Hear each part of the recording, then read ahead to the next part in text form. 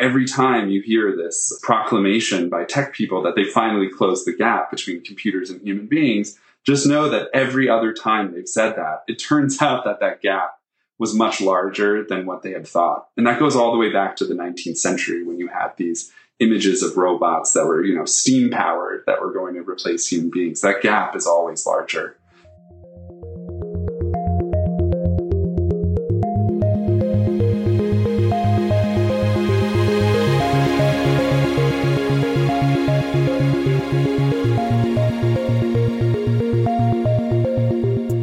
Hello and welcome to Tech Won't Save Us. I'm your host, Paris Marks. And before we get to this week's episode, just a reminder that this month, it is the third birthday of Tech Won't Save Us. So we are running a membership drive to ask listeners like you who enjoy the show, who listen to it, maybe every week, maybe not every week, but feel like they learn from these conversations to consider going to patreon.com/techwon'tsaveus and becoming a supporter.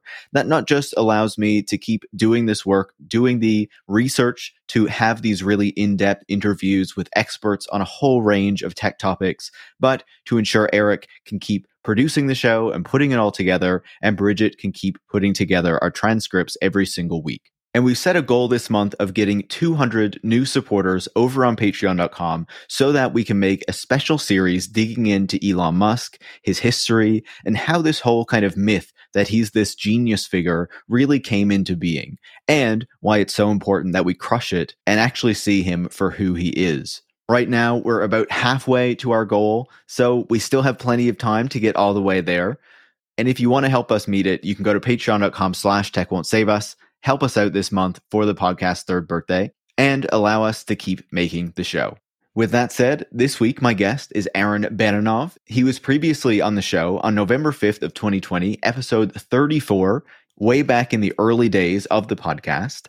Aaron is an assistant professor of sociology at the Maxwell School at Syracuse University and the author of Automation and the Future of Work. Now, I wanted to have him back on because we've been having a lot of conversations recently about generative AI, ChatGPT, and the potential impacts of these technologies on the work that people are doing and what it might mean for their jobs into the future. And Aaron, based on the title of his book, as you can tell, has done a lot of research into the impact of automation on work and has been thinking about what this means in the context of generative AI and these more recent developments. Obviously, it will be no surprise to you that we don't think it's going to have the massive impact that some people are hyping it up to make it seem like, and we discussed that in this interview.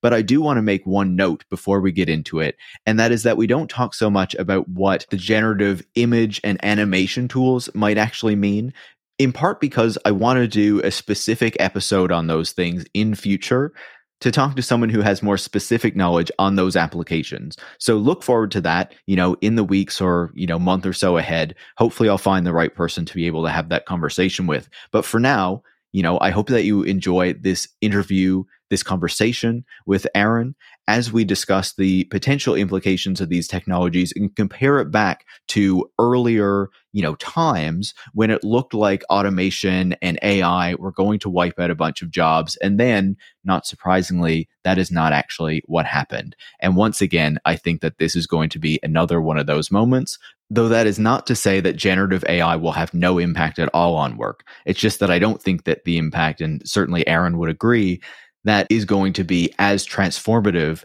as some of these boosters and hype people would want us to believe. And so the best thing that you can do this month to help us out is join supporters like Leonie in Boston, Simon from London, Jim from Seattle, Kevin from Canada, Riley from California, Don Cusack, Vincenzo from Copenhagen, Caroline from Asheville, North Carolina, and Jeremy from Dearborn Heights by going to patreon.com/techwon'tsaveus, becoming a supporter, and helping us hit our goal of 200 new supporters this month. Thanks so much and enjoy this week's conversation. Aaron, welcome back to Tech Won't Save Us. It's really great to be here. Thanks for having me, Paris. I'm very excited to chat with you again. It's been 2.5 years since you were last on the show. I just can't believe it's been that long, to be quite honest. Sometimes it's hard to even think I've been doing the podcast for that long.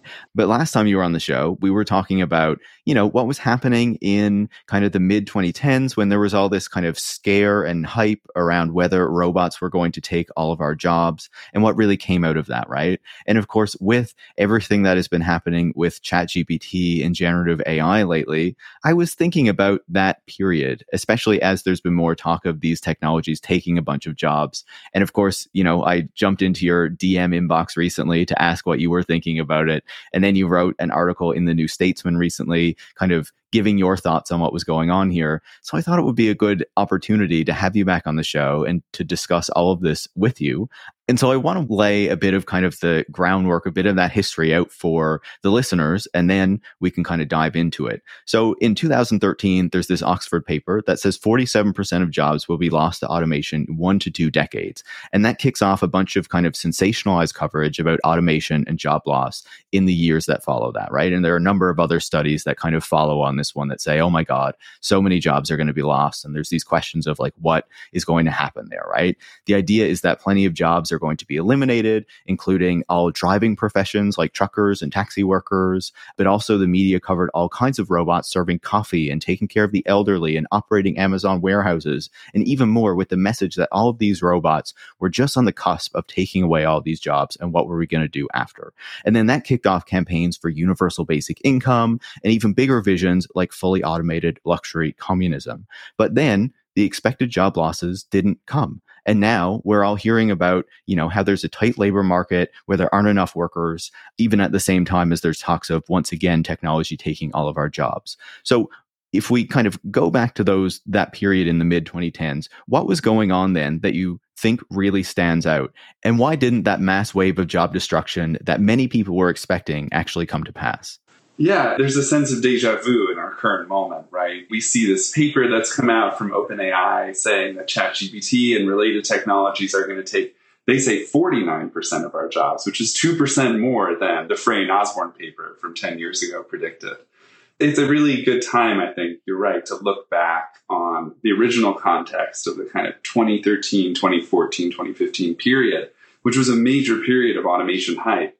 And to think about what was going on then and what happened with all of these claims about robots. And also back then, it's important to say too, there was already this sense that it wasn't just robots, but also artificial intelligence in the form of more simple machine learning and deep learning algorithms, which are also the basis in many ways of the ChatGPT and generative AI revolution.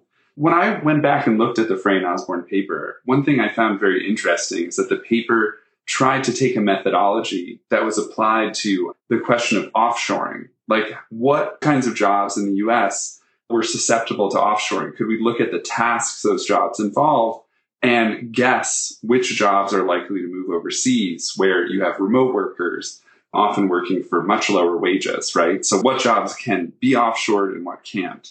Frey and Osborne took that idea and tried to say, what if we applied the same thing to computers? What if we looked at the kinds of jobs that computers can do, that they could take over, that US workers are currently doing? And I think already you see there what the problem is, right? That like human beings in other countries, they may have a different set of skills. There might also be limitations to the kind of work that they can do from far away, from a distance, but they still have human minds and they have human cognitive capabilities.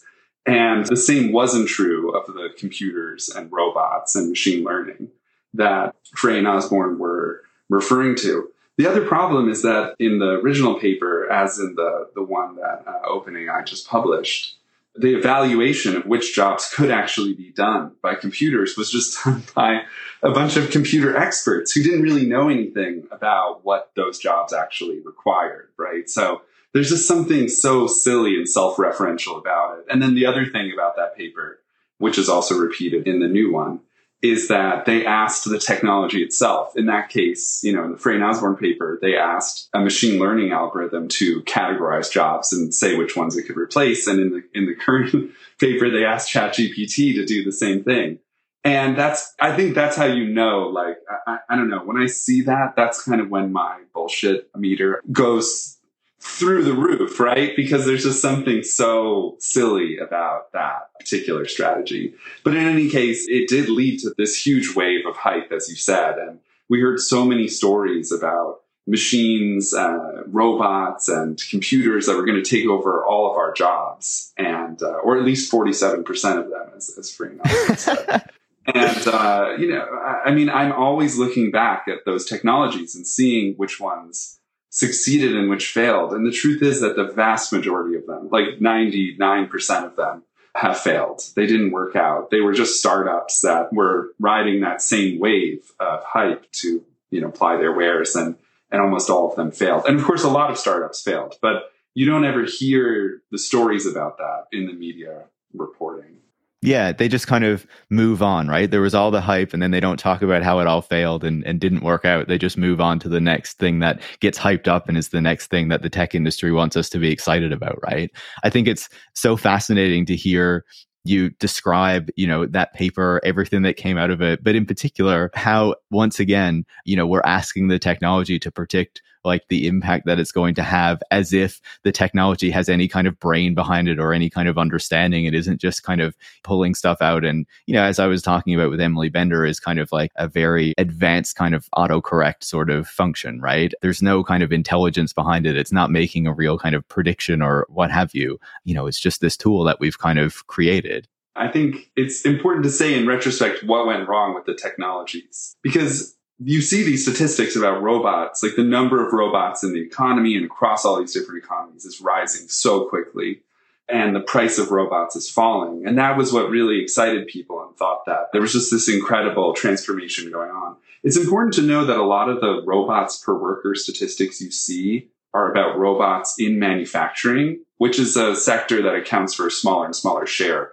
of the workforce. So just on that, basis alone, it's important to know that the robots that really haven't worked out are robots in the service sector. You might see some experiments with using robot sort of busboys and staff and so on, but for the most part, robots and services outside of Amazon warehouses where they do very specific jobs, more like a factory job, haven't worked. And what I tell my students, which is what I think everyone should know, is that the main thing that robots do is they pick up heavy things and move them from place to place. So whenever you hear about innovations in robots, ask yourself the question, is this robot picking up something heavy and moving it from place to place? And you'll find that that's what the vast majority of robots still do. And that's why most robots are in the car industry. So 50% of all the robots that are deployed in Europe are deployed in the German car industry. And those robots, they do a few other jobs like welding, painting, some simple types of assembly jobs. Those are jobs that robots have been doing for a very long time. And what all the analysts in manufacturing say is that a lot of the robots we see, they're not qualitatively different from the robots we've seen over the past 20 or 30 years. And that's when those robots made the biggest difference. The ones like self-driving cars that are operating outside of the factory context, it's all the problems that you mentioned already that are still there and present with generative AI, which is just that these tools are not very good at operating in kind of open and unpredictable environments. They tend to fail a lot. And so all the efforts kind of bring robots out into those unpredictable spaces. The robots in manufacturing are usually in cages. They're actually separated on the floor from interacting with other human beings. And so-called collaborative robots, which are allowed to work around human beings, are legally required to move more slowly and have less force, which just means that they're not good at doing most of the things robots are used for, and they represent a very small portion of the robots. But insofar as robots and services, are operating in these unpredictable environments, they also need to be battery powered, like Spot the dog or whatever, the robot dog. I think its max runtime is 90 minutes or something. So there's all these problems with doing these things with robots, and the machine learning stuff, as your guests have already said before, is just very limited in terms of what it's able to do and what kinds of embodiment it can provide to the robot. So those are the main technological reasons why these things failed. And as in the past, every time you hear this proclamation by tech people that they finally closed the gap between computers and human beings, just know that every other time they've said that, it turns out that that gap was much larger than what they had thought. And that goes all the way back to the 19th century when you had these images of robots that were, steam powered, that were going to replace human beings. That gap is always larger. than what they say, which doesn't mean it might not be close one day. It's hard to say what the future holds, but most people in the field who are not basing their predictions on hype or money making. One researcher said that AI is always 40 years away. No matter when you ask people how far away it is, it's always 40 years, which is just researchers' way of saying we have no idea how you get there. I think those are all such important points, and it's great to have that context on where these robots are actually being used. Your point about the spot robot makes me think that, okay, we're kind of held off right now from these robots being deployed in really kind of dystopian ways because we don't have the battery technology. But if we get those battery advances that are promised for electric cars that keep saying are right on the horizon, then, oh man, we're really in for a dystopian future then with those robots. And, you say about the robots in car manufacturing, many of them being kind of caged off from the rest of the kind of workforce or whatever. You also see that in Amazon warehouses, right? Where a lot of these robots are in use is also in a very kind of caged off area of the workforce where a lot of this stuff is happening and where these robots are being used. It's not on the same floor or in the same areas as where the human workers are going to collect things and whatnot, right? So I think that's an important point to make. And so I wonder, if we look back at that period, just keeping on this for a little bit longer, obviously we didn't have these technologies like eliminate a whole load of jobs as were expected. But what did we see happen, since kind of the mid 2010s through the rest of that decade to jobs, and how was technology kind of affecting that to the quality of jobs? That's a really good question. So the point of my book, which came out in 2020, was a lot of it was about contradicting the robot and the AI hype of that time. And a lot of what I base my argument on is that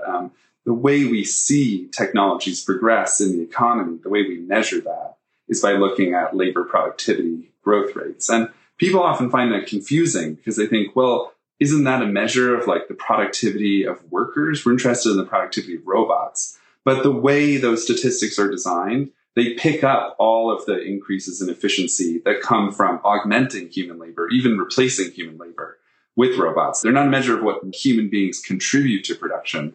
They're just a measure of how much you produce per hour of human work in total. And so the decade of the 2010s, which were the decade of this incredible automation hype, turned out to be the decade that saw the lowest rates of productivity growth since they started, the modern measure came about during World War II and its immediate aftermath. So there's this huge contrast between the hype story and what we know by looking at the data. And what that led me to say is that in reality, there was a lot of insecurity in that decade, and that really affects a lot of workers. What I stressed in the book was that the recovery from the Great Recession was very weak. So it just took a long time for all the people who lost their jobs or who dropped out of the labor force to find a place in the labor force. And wage growth really didn't pick up until the very last years. It was one of the longest periods without a recession since they've been measuring it. But wage growth only picked up in the very last year or two before the COVID recession. Even then, it wasn't as significant as predicted. So at the time, the Fed was saying that we don't think that these low unemployment rates are actually reflective of tightness in labor markets because we don't see significant wage growth. And I attributed that, and that's a whole long story, to this tendency of especially mature capitalist economies to just grow more and more slowly as more and more of their jobs are in services, and services tend to see lower rates of productivity growth. And I think that's the tendency of jobs to kind of shift into services swamped out a lot of the technological effects. Although actually, even in manufacturing, they recently redid the numbers. They found that in the United States, at least, productivity growth in manufacturing was zero over that whole decade. There was just, on balance across all the firms. So there's just a real contrast between what people are saying and what actually happened. I think the part of the story that I can talk about more, if you like, is also about how technologies were implemented in that context. Because I think the use of technologies to surveil, watch over, collect all this data about workers changed power relations within the workplace. And I think that's a really important part of the story as well. Absolutely. And I think it is as well, right? And I think that if we look at kind of the hype and the narrative around robots taking all of our jobs, like my feeling is that those narratives actually distract us from what is actually happening with technology, how technology is actually used to change jobs in these ways that you're talking about. Yeah, I think that there were a number of people who were analyzing this in terms of digital Taylorism, which I think is both, a very good framework for initially thinking about it, and then also shows some limits with regard to what's happening today. But the basic idea is that what managers are doing is they're trying to collect information about how workers do their jobs, especially workers who are skilled, workers who have some trade that makes it necessary to pay them more money. And managers try to figure out, what is it that these workers are doing? How can we make it so less skilled workers can do these jobs with technology, right? Because if you can do the same job with less skilled labor, you can pay everyone who does that job less money. And so I would say that key example of this was Uber versus taxi drivers, right? Like, people talk about how taxi drivers in the past, they needed to know their area where they drove really well. They needed to know all of these back routes and, special ways to get around traffic in order to make more money. And Google Maps was able to figure out what a lot of those special routes were. And also, I think because they were tracking the way people drive and the way people responded to traffic patterns, they were able to kind of give everyone the capacity to use these special routes that used to be available only to people who'd really driven for a long time and knew the area. So there's a kind of de-skilling that happens there. There's a way that this software, Google Maps, is collecting all this information that makes it possible for anybody with a car and a license to start doing, maybe not as well as a taxi driver, but to kind of do the same work without the skills. We were promised that Uber was going to automate away driving, but actually all it did is it kind of opened up the possibility for a lot more people to do this work, and especially to do it part-time than before. And they did, of course, pay taxi drivers less. Now, when it turned out that the promises about self-driving cars didn't pan out, Uber used more and more its technologies and its platform to try to shape how workers worked. Like, they started paying workers less for each ride. They invented all these bonus systems, and Vina Dubal and others have really talked about this a lot, and started to use these algorithmic techniques to manage the work and to figure out ways to get workers to be more available while paying them less in total. And I think that's an important part of the story that takes it a little bit beyond the digital Taylorism account, because when these techniques were invented in the 20th century of scientific management, it required a lot more managers. Like, if you were going to use workers who didn't have the skills of your former workforce, you need a lot more managers to be there watching what those workers do. And what these digital technologies clearly make possible is, like, you can extract all this information from workers, you can surveil them. On that basis, you can kind of have the algorithms watch them. There's all of these, biases built into that and all of these disturbing features of an algorithmic management system, but you don't need as many managers as before. There's another economic theory that I think is very powerful for thinking about this, which is called the efficiency wages theory, which just says, to summarize, I think it's got some issues, but the basic idea is that when you don't know exactly what workers are doing, you have to pay them a little bit more. You have to try to get them to identify with the firm, and also make the threat of job loss more significant if you can't really observe what they do. And so what we know about a lot of these technologies, as they're used by Amazon, Uber, everywhere else, is that they make it much easier for the firm to really identify the productivity of this specific worker and to threaten those workers if they don't do their jobs according to what Amazon or these other companies want for them. So all those surveillance technologies, it wasn't just that they were de-skilling workers, but they were making it easier to track the minute differences in contributions across workers.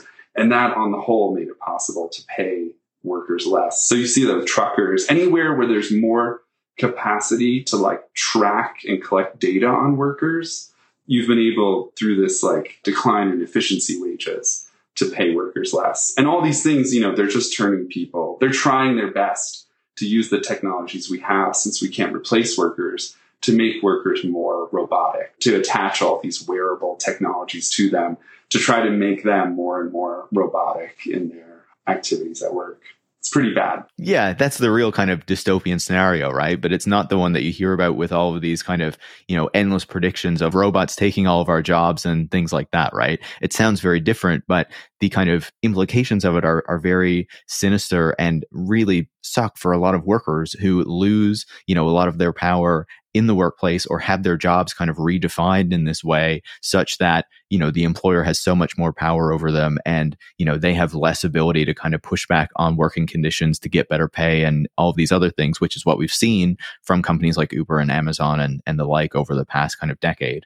I want to kind of start bridging our conversation to what's going on now. And during the, first year or two of the pandemic, there was another kind of wave of writing or articles that were arguing that we were about to see a massive surge of investment in automation technologies and robots because of the experience of the pandemic and what employers, had to experience when, workers were in lockdown, couldn't come to work, all this sort of stuff.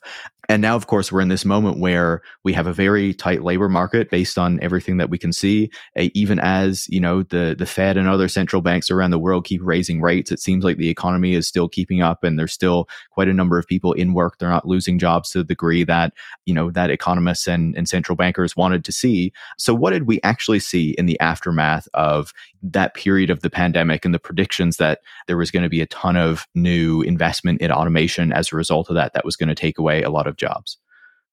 Yeah. I mean, just the short answer is that no, that didn't happen, right? And it didn't happen for many reasons. One of them is that, as I've just been explaining, the technologies are just not up to the task, right? The technologies just can't do what the proponents of those technologies claimed.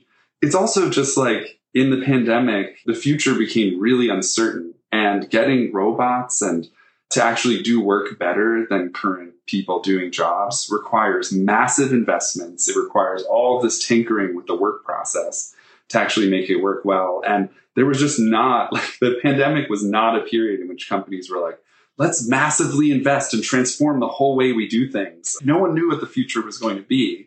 And so companies just didn't respond that way. And that's generally what we'd expect from pandemics. They create as a shock, even much further into the future, a lot more uncertainty about the future. And that tends to reduce the degree to which businesses invest. And so what was the story of the pandemic? It was that, middle class and professional workers were sometimes able to use new technologies to work from home and to protect themselves from being exposed to the virus, whereas many human beings, poorly paid, so-called efficiency or like everyday hero workers, had to step up to the plate and put themselves in danger and continue to work during the pandemic. And I think the pandemic had two effects. One is that it made people appreciate, if only for a moment, that it's really true that we can't do the things we need to do without many other people. We have to trust other people. We have to depend on them. There's a kind of relationship of solidarity there that was only briefly felt, but I think is very important for us to recognize. The other thing it did was it kind of gave people a sense that there's other things that are more important than money, right? And you kind of see that a lot. I think that when we talk about what's going on with jobs today, it's really important to know that it's not necessarily that there's just this incredible demand for work. It's that because all these businesses shut down for a number of years, there's some pent up demand as a result. But it's also that, if you had a restaurant in a dense and wealthy neighborhood of a city like New York or Boston, the workers who used to work in those restaurants just couldn't afford to live there anymore. And they left, they went back home wherever they're from. They lived off of their pandemic savings because there were these boosts to people's incomes and savings at that time. And so they estimate that there's about 2.5 million workers who are missing from the labor force in the US. And the US and UK have been the countries that have been hardest hit by this. Part of it is older workers who are afraid of getting sick, who retired early. Part of it, which is why you see this, especially all this talk about restaurants that can't hire people, it's really in the wealthier neighborhoods and cities where there's roaring back of all of this restaurant jobs. But those areas have become so expensive that people just left and they're not living there anymore. Or they took the time of the pandemic to find other things to do. A lot of people died, or got long COVID, and that just meant that they weren't around.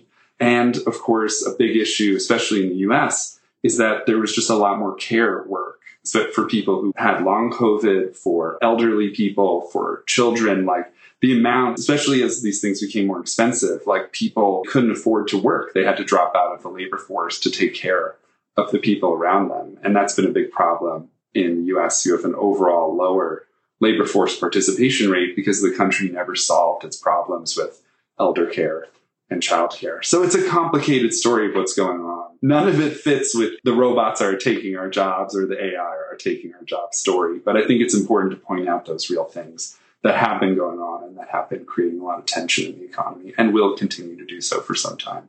Yeah, it's also like a big difference from the kind of general narratives that we hear about why people aren't working, right? Like there's been a big push by financial publications, places like the Wall Street Journal, to say people just don't want to go back to work and whatever, when actually there are a lot of reasons why there's a tighter labor market right now that if they really cared to understand, like it's very understandable.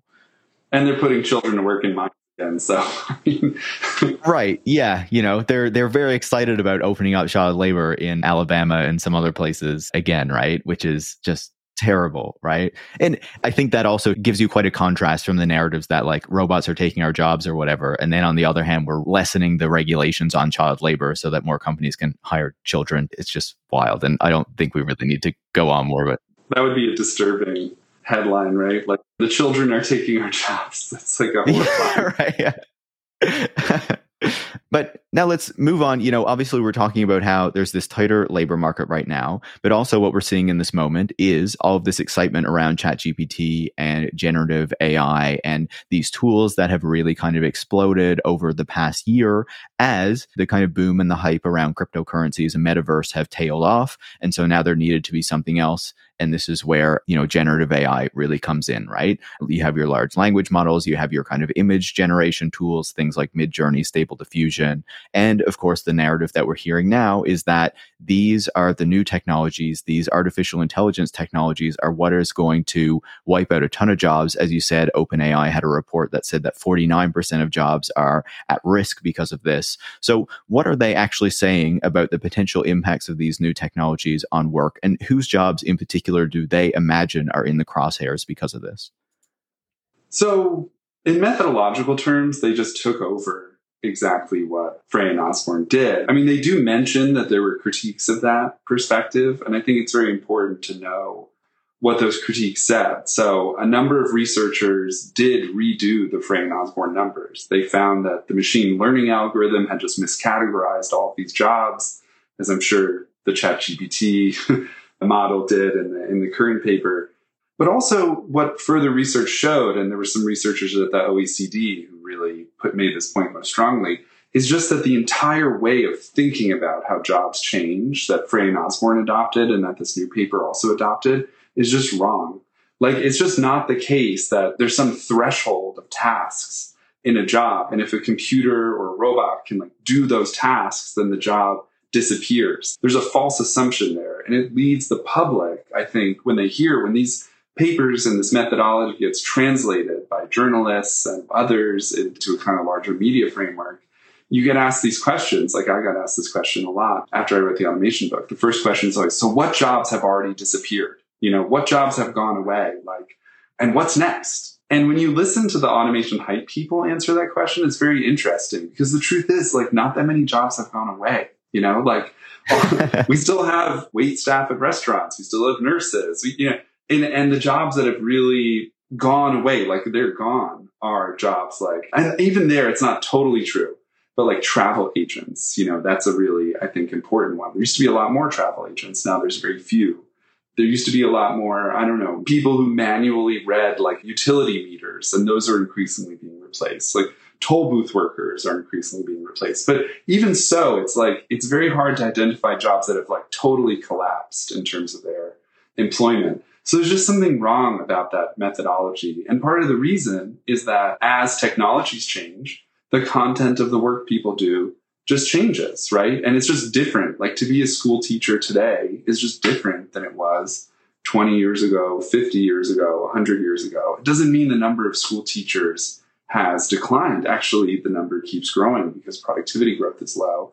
But the kinds of tasks those workers do just changes with changes in the technology. And there's a few really important corollaries to that insight.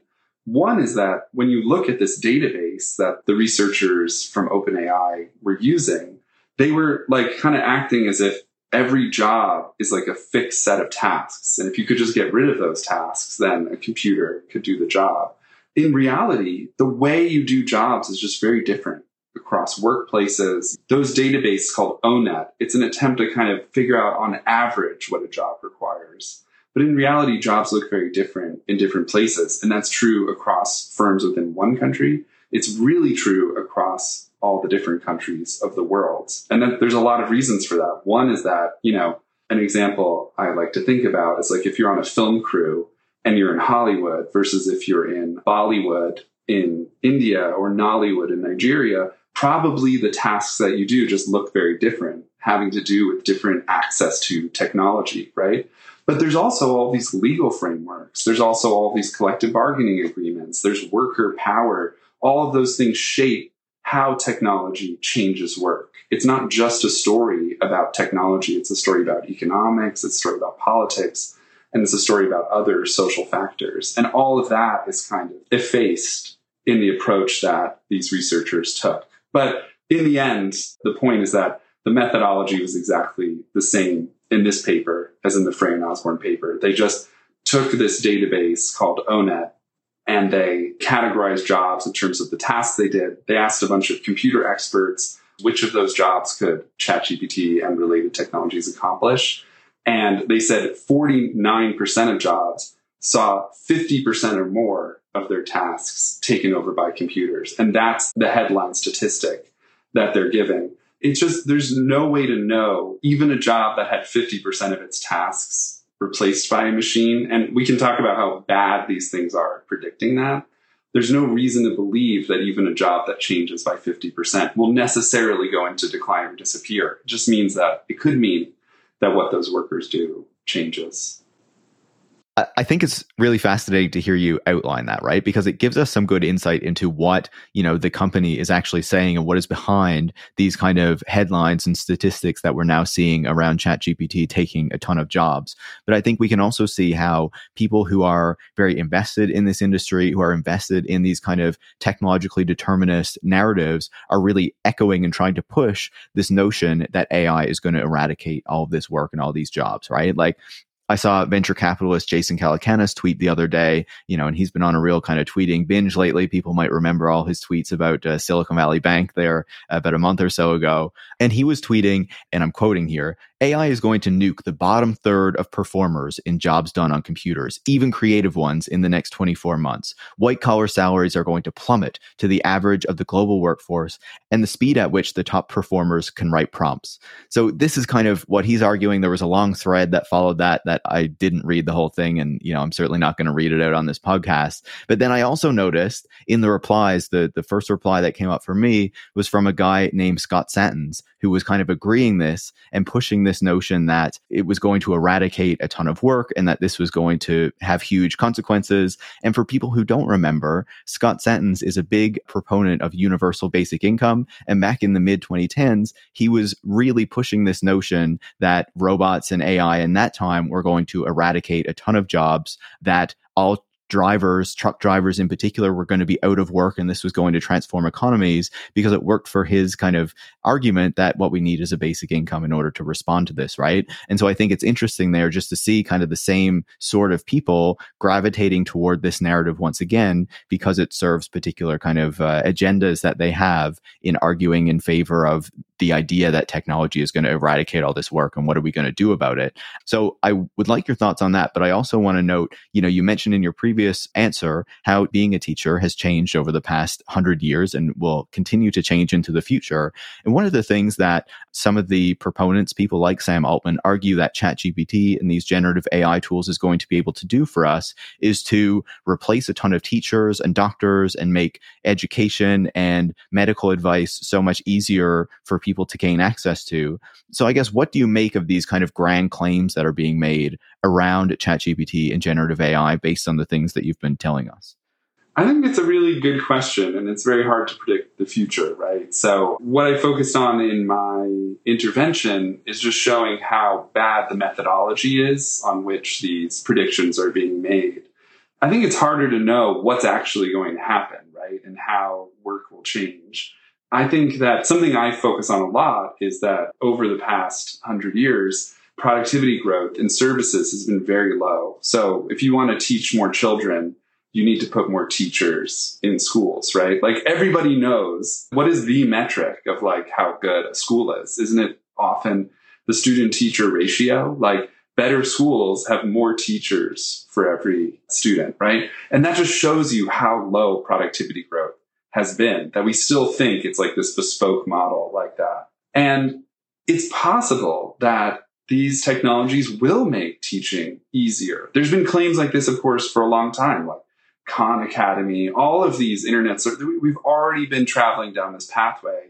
There are potentials in those technologies to make education better. Maybe there are potentials that, will help poorer performing students to get assistance that lets them rise up towards an average student, right? I mean, one of the big reasons why middle class people are so scared of these technologies is like, what if the tutoring that I'm able to get my kid, because it costs like thousands and thousands and thousands of dollars, is now available in a less good way, but it still does something at a cheaper price that's more available to working class families, right? Like that's a big fear that those people have. And it could happen. I really don't know. Like it could be the case that these technologies help educators in some way. Or you could at least imagine a world in which that's possible. You can imagine many worse worlds in which these technologies are used for really nefarious purposes, even in education. But it seems very unlikely, at least to me, given the limits of these technologies, that they'll actually be able to replace classes and replace teachers. They might make teaching slightly more efficient, which would be amazing because teaching is a field in which it's so inefficient and like you need more and more teachers to teach more and more people. But I think if you look at the whole trajectory of change there, from the availability of like online courses to Khan Academy to all these things, you'll just see that the actual benefits have been much less in every round than what the proponents have claimed. So that's what I would say about teaching. It's interesting to me that we can see that there are potential ways that it can be used like in a positive way to help, as long as we know like the parameters where it's useful and we're not kind of distracted by the hype around how these technologies work versus how people like Sam Altman might want us to think that they work because it benefits the company, right? But then I feel like we're also in this kind of environment, in this economic system where we can see how technologies are actually deployed and how they're actually used, where I think you can very much see the notion that ChatGPT can be seen as a teacher or as a doctor or a nurse or something, be used to say, now we don't need to hire so many teachers because ChatGPT is going to take over and do some of this stuff. And I feel like, unfortunately, like that's the more likely scenario just based on how things are going and the unfortunate state of the society that we live in is, how these technologies tend to roll out, right? They're always used in a way that kind of empowers, capital, which is not something I have to tell you that you're very aware of, instead of, improving the world.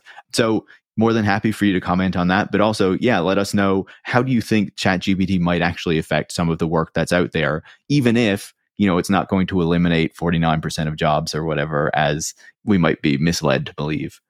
Well, I think that what you just said is really important. And I think you can think about some of the nefarious ways it might change jobs, or just, standard capitalist ways that it might change jobs, which often tend to be nefarious, which is that I think if you think about that model I was mentioning before of like how Google Maps was able to collect all this information about routes and then kind of make any driver able to know how to get around traffic in the way that formerly skilled drivers used to. The internet is just full of information produced by skilled cognitive workers, right? Like, that one of the main tools that's used to build the translation software is the Canadian Parliament, which produces, and UN, like all of these bodies that have to produce the same text in multiple languages, and then have translators who are meticulously doing that work because it has to be perfect. These databases are able to take all that information, and what they might be able to do is more and more kind of like reduce the skill level that's needed to do that work, right? In a way that will ultimately be polarizing of jobs rather than just like replacing jobs. Like you could imagine, especially in fields like computer programming, legal and technical writing, that there might be ways to absorb all this information that comes from the skilled workers that's already available in various kind of digitized forms, and making it so workers who aren't as well trained could kind of like look at the version that ChatGPT has produced of a text and then edit it. They might be able to achieve levels of productivity that used to only be true of skilled workers. But then on the other hand, as we know, like ChatGPT just isn't up to the job. So there's still going to be tons of computer programmers, not just lower skilled programmers, checking for mistakes in what ChatGPT writes, but also all these programmers who are concerned with like, building systems that ChatGPT just isn't very good at building. And something, again, and what it points to is that you can't think about these things just in terms of technology. You have to think about a wider set of economic and social factors. And just to consider the economic factors here, no one knows whether increasing programmers' productivity by like 10 or 20% will result in a loss of employment for programmers of 10 or 20%. It's much more likely that if programming gets even a little easier and like a little cheaper as a result, that the demand for this could explode or might just increase a little bit, right? But the point is that like you never know whether bringing down the price of something will mean that fewer people will be employed in it or whether, on the contrary, more people will end up being employed in it. That's how goods go from being luxury goods to kind of mass goods, right? Is that they become cheaper and then suddenly they're more available. I think it's really important to point out that, as Gary Marcus and Emily Bender and others have said, there's a lot about these technologies that could be used in really dangerous ways and could be used by scammers and could be used by people with really bad goals, bad actors, as they say, to do all kinds of things that could make our lives substantially worse and also really reduce workers' productivity. And I think that's important to talk about as well. Yeah, absolutely. No, I completely agree with you on that point. I wonder, maybe as we start to like wrap up our conversation, we've been talking about how when it comes to these, big promises and bold statements that robots or AI are going to like eliminate all of this work, that we see time and again, we can go back very far right to the 1800s and we can see that those predictions don't tend to play out as people expect at the time. The kind of sensationalist headlines don't be realized a few years down the line when we actually see the impacts of these technologies. And so I think it's very likely that once again with ChatGPT and generative AI that we don't see the same things, but that doesn't mean that there won't be impacts, as you're saying, right? And so I want to put this question to you. In the same way that we saw in the 2010s, where these technologies were not used to kind of eliminate work, but rather to improve algorithmic management, to ensure less autonomy for workers, to move more workers into a gig economy where they're carved out of employment relations, do you think that there's a risk that instead of eliminating a ton of jobs, that these technologies like generative AI are implemented in such a way that once again, employers get even more power over workers, or maybe workers in sort of different sectors of the economy than previous technologies allowed? That might be the ultimate impact of these technologies. And that is another reason why we shouldn't be distracted by these kind of big, grander claims and should be paying more attention to what actually might be happening here. Yeah, I think that there are really a lot of ways you could imagine that happening. Microsoft is already releasing kind of like enterprise versions of ChatGPT. And I think one of the things that they might allow employers to do, much like what I was talking about with Amazon warehouse workers or truck drivers, is that they might make it possible to like have a better surveillance infrastructure. The generative AI in an enterprise context might make it easier to know what particular workers are doing without having to ask them, by like looking through all of the data they're generating and kind of like producing a summary of it. That might make it possible to like better track what individual workers are contributing and then to kind of lower the efficiency wages, to replace carrots, as it were, with sticks. And none of us work well when we are surveilled, right? Like no one does good work when we feel like people are constantly watching us. We can't lose ourselves. Like the few joys that people have in work, one of the main ones is this feeling of like losing yourself in your work and not constantly being reflecting on what you're doing. But the more we worry that we're being tracked as we work, the less we can kind of lose ourselves in what we're doing. And I think, these new technologies will probably have the effect, just like old ones, of kind of like it's irresistible to employers to just start, generating a lot of data, but also being able to understand more what that data means with these tools. And that's why it's really important both for workers to organize themselves and fight back, because what you see is that in countries where workers are stronger, like in Sweden and in other Scandinavian countries, they have more of a say over how technologies are implemented. It's more possible to imagine with a stronger working class that we could ban certain forms of algorithmic management. Frank Pasquale has also talked about this, like just say like, no, you're not allowed, a company's not allowed to gather this kind of information on its workers. So you can imagine legal changes. You can imagine workers through their own power negotiating how technologies are implemented.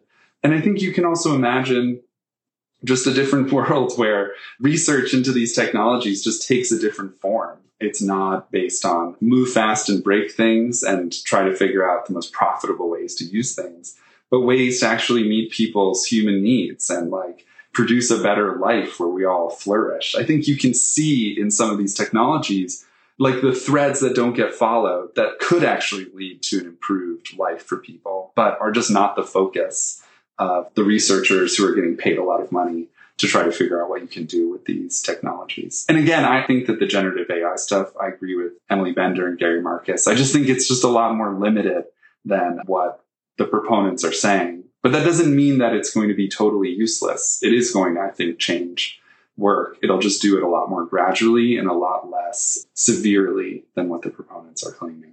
Yeah, no, I think that is an important point, right? And always something that we need to keep in mind with these technologies and how they are rolling out and also how we're talking about them and thinking about them in the moment, right? I think always a good rule of thumb is not to be distracted by the hype and kind of the PR narratives of the companies and actually try to get a good grasp on what is actually going on so you can understand the potential implications instead of getting distracted and then a few years down the line realizing that actually some really negative things have happened that you maybe could have been able to curtail or lessen if you had realized those things earlier. And I would just say, you know, on your point about the workers kind of having some power around this, one thing that we're seeing right now is that in the United States, the Writers Guild is renegotiating with the Hollywood studios. And one of the things that they immediately put on the table was a clause in the contract around generative AI to ensure that even if it's used for some aspects of script writing, that the ultimate credit goes to the writer and that the technology can't be kind of credited in that sort of a way. So that's just one example of where if you have the kind of power, you can potentially push back and try to get some wins on this early on. But, you know, if you're not in a union or you don't have that kind of collective power, it becomes much more difficult to ensure that employers aren't implementing it in a way that takes away the rights of workers. So to close off our conversation, last time when we spoke, we talked a bit about what kind of a post-scarcity world might look like. You know, we talked about how the kind of fully automated luxury communism is probably not going to happen and pretty unrealistic because technologies are not really taking away jobs and work in the way that are often predicted. And so I wonder, you know, it's been 2.5 years since we talked. I wonder how your thinking on this has evolved as you've continued to think about the ways that technologies are deployed in society and how they might be able to be deployed in a way that is actually beneficial for all of us instead of just benefiting employers and making our work even worse and paid less, as we too often see. When I was studying all of the AI hype and thinking about their own internal sort of model or vision of a better world, I think that their vision is one where we can use technologies to like meet everyone's wants, every last thing, every whim that people have. Like they're trying to think about a world where we have like this kind of super powered computers that can just do everything. And I think what's interesting is that those visions often draw from science fiction, right? Like Star Trek or the Culture series or Cory Doctorow's Down and Out of the Magic Kingdom.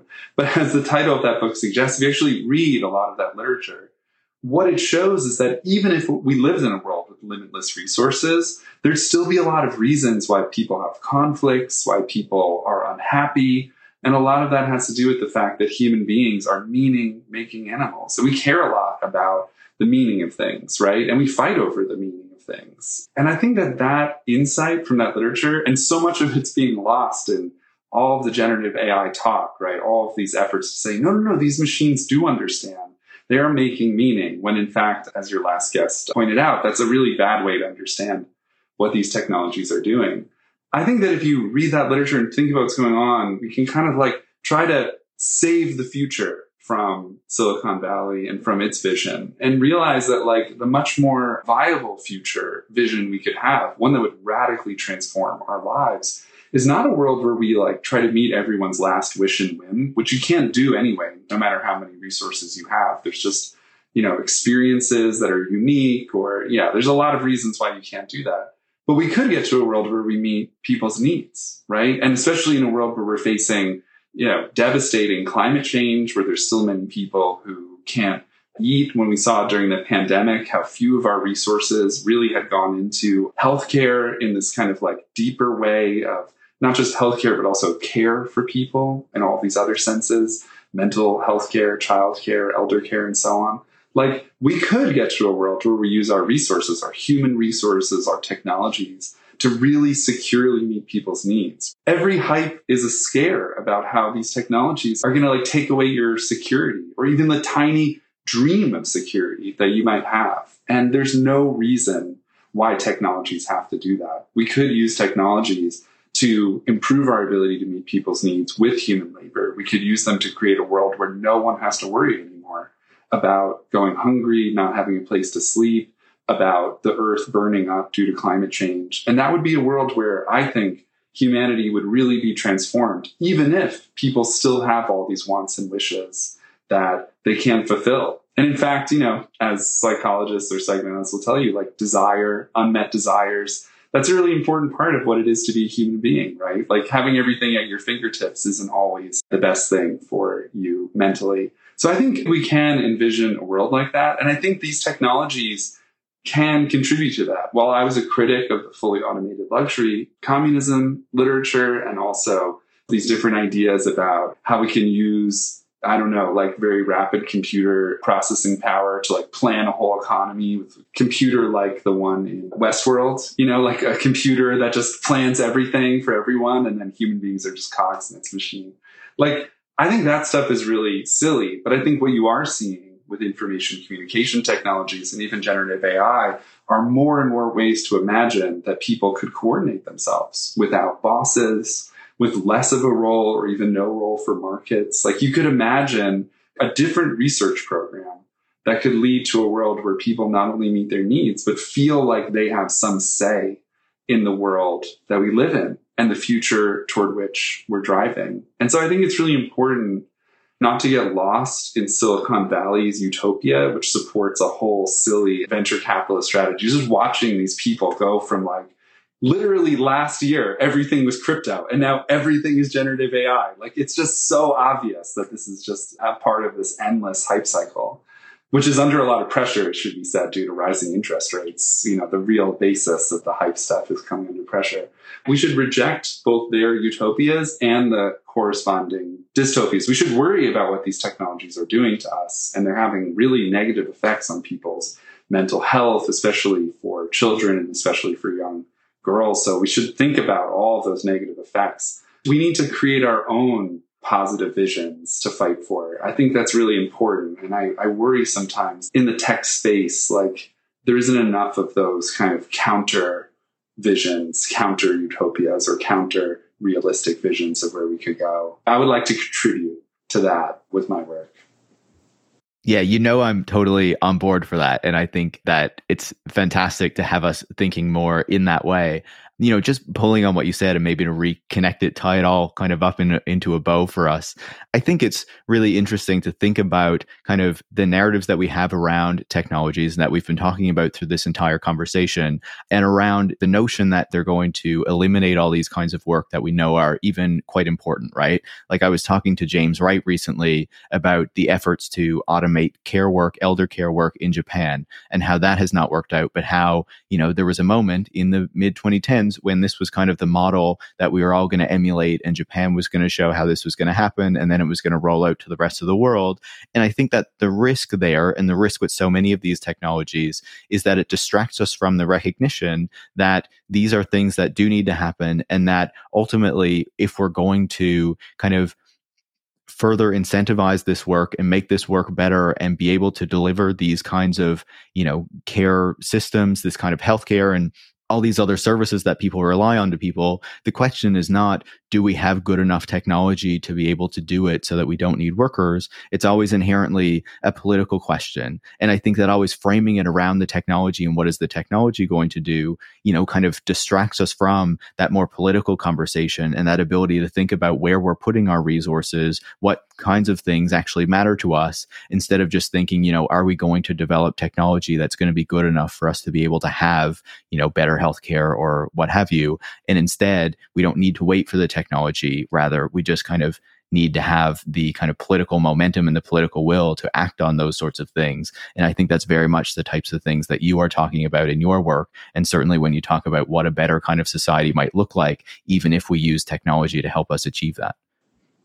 Yeah, I thought that episode you did with James Wright was really great about elder care in Japan, because I think that case study really illustrates something that we can think about throughout the whole economy. And many case studies have generated the same results, which is that automation, already the term has so much hype around it, but it works best when it's bottom up rather than top down. That is to say that, it works best when it's about solving problems that workers identify in their work process. And when you live in a society that is so hell-bent on using technology to replace workers, to try to figure out how we can not deal with their needs or their concerns at work, you don't get as good results, right? If we're going to have elder care robots, they're going to have to be developed in consultation with elder care workers and elder care patients. They're all going to and engineers, they're all going to have to be involved in that process. But that would be one in which there's much more a distributed and shared power, right, across these different groups in society. And I think that that's exactly the kind of vision of technological change that OpenAI and these other Silicon Valley institutions do not want you to think about. They want you to think about technology as something that comes from on high for them. They either save or destroy the world, and we're all just spectators, in their mad scientist gambit. Yeah, in their grand projects and the world that they're trying to realize. No, I completely agree. And I think it's such an important insight to have when we think about technologies and who should really be behind technological development, pushing it forward, deciding the types of things that we're working on and trying to achieve. And obviously, the whole kind of venture capital system, the whole Silicon Valley model is set up in such a way that it's the complete opposite of that, completely flipped on its head. It's all coming from above. And these wealthy people who are choosing what the focus should be and how those technologies are actually implemented in many cases, as we've been talking about, in a way that is very much against workers and against the public to kind of further enrich the venture capitalists and the people at the very top. Aaron, it's been great to have you back on the show to get your insights on all of these questions. Thank you so much for taking the time. Yeah, it's a real pleasure to talk to you again. Can't wait till I have more work to share so I can come back on another time. Looking forward to it. Aaron Benanav is an assistant professor of sociology at Syracuse University and the author of Automation and the Future of Work. You can follow Aaron on Twitter at @abenanav. You can follow me at @ParisMarks, and you can follow the show at @Tech Won't Save Us. Tech Won't Save Us is produced by Eric Wickham and is part of the Harbinger Media Network. And if you want to support the work that goes into the show every week, you can go to patreon.com/techwon'tsaveus and become a supporter. Thanks for listening.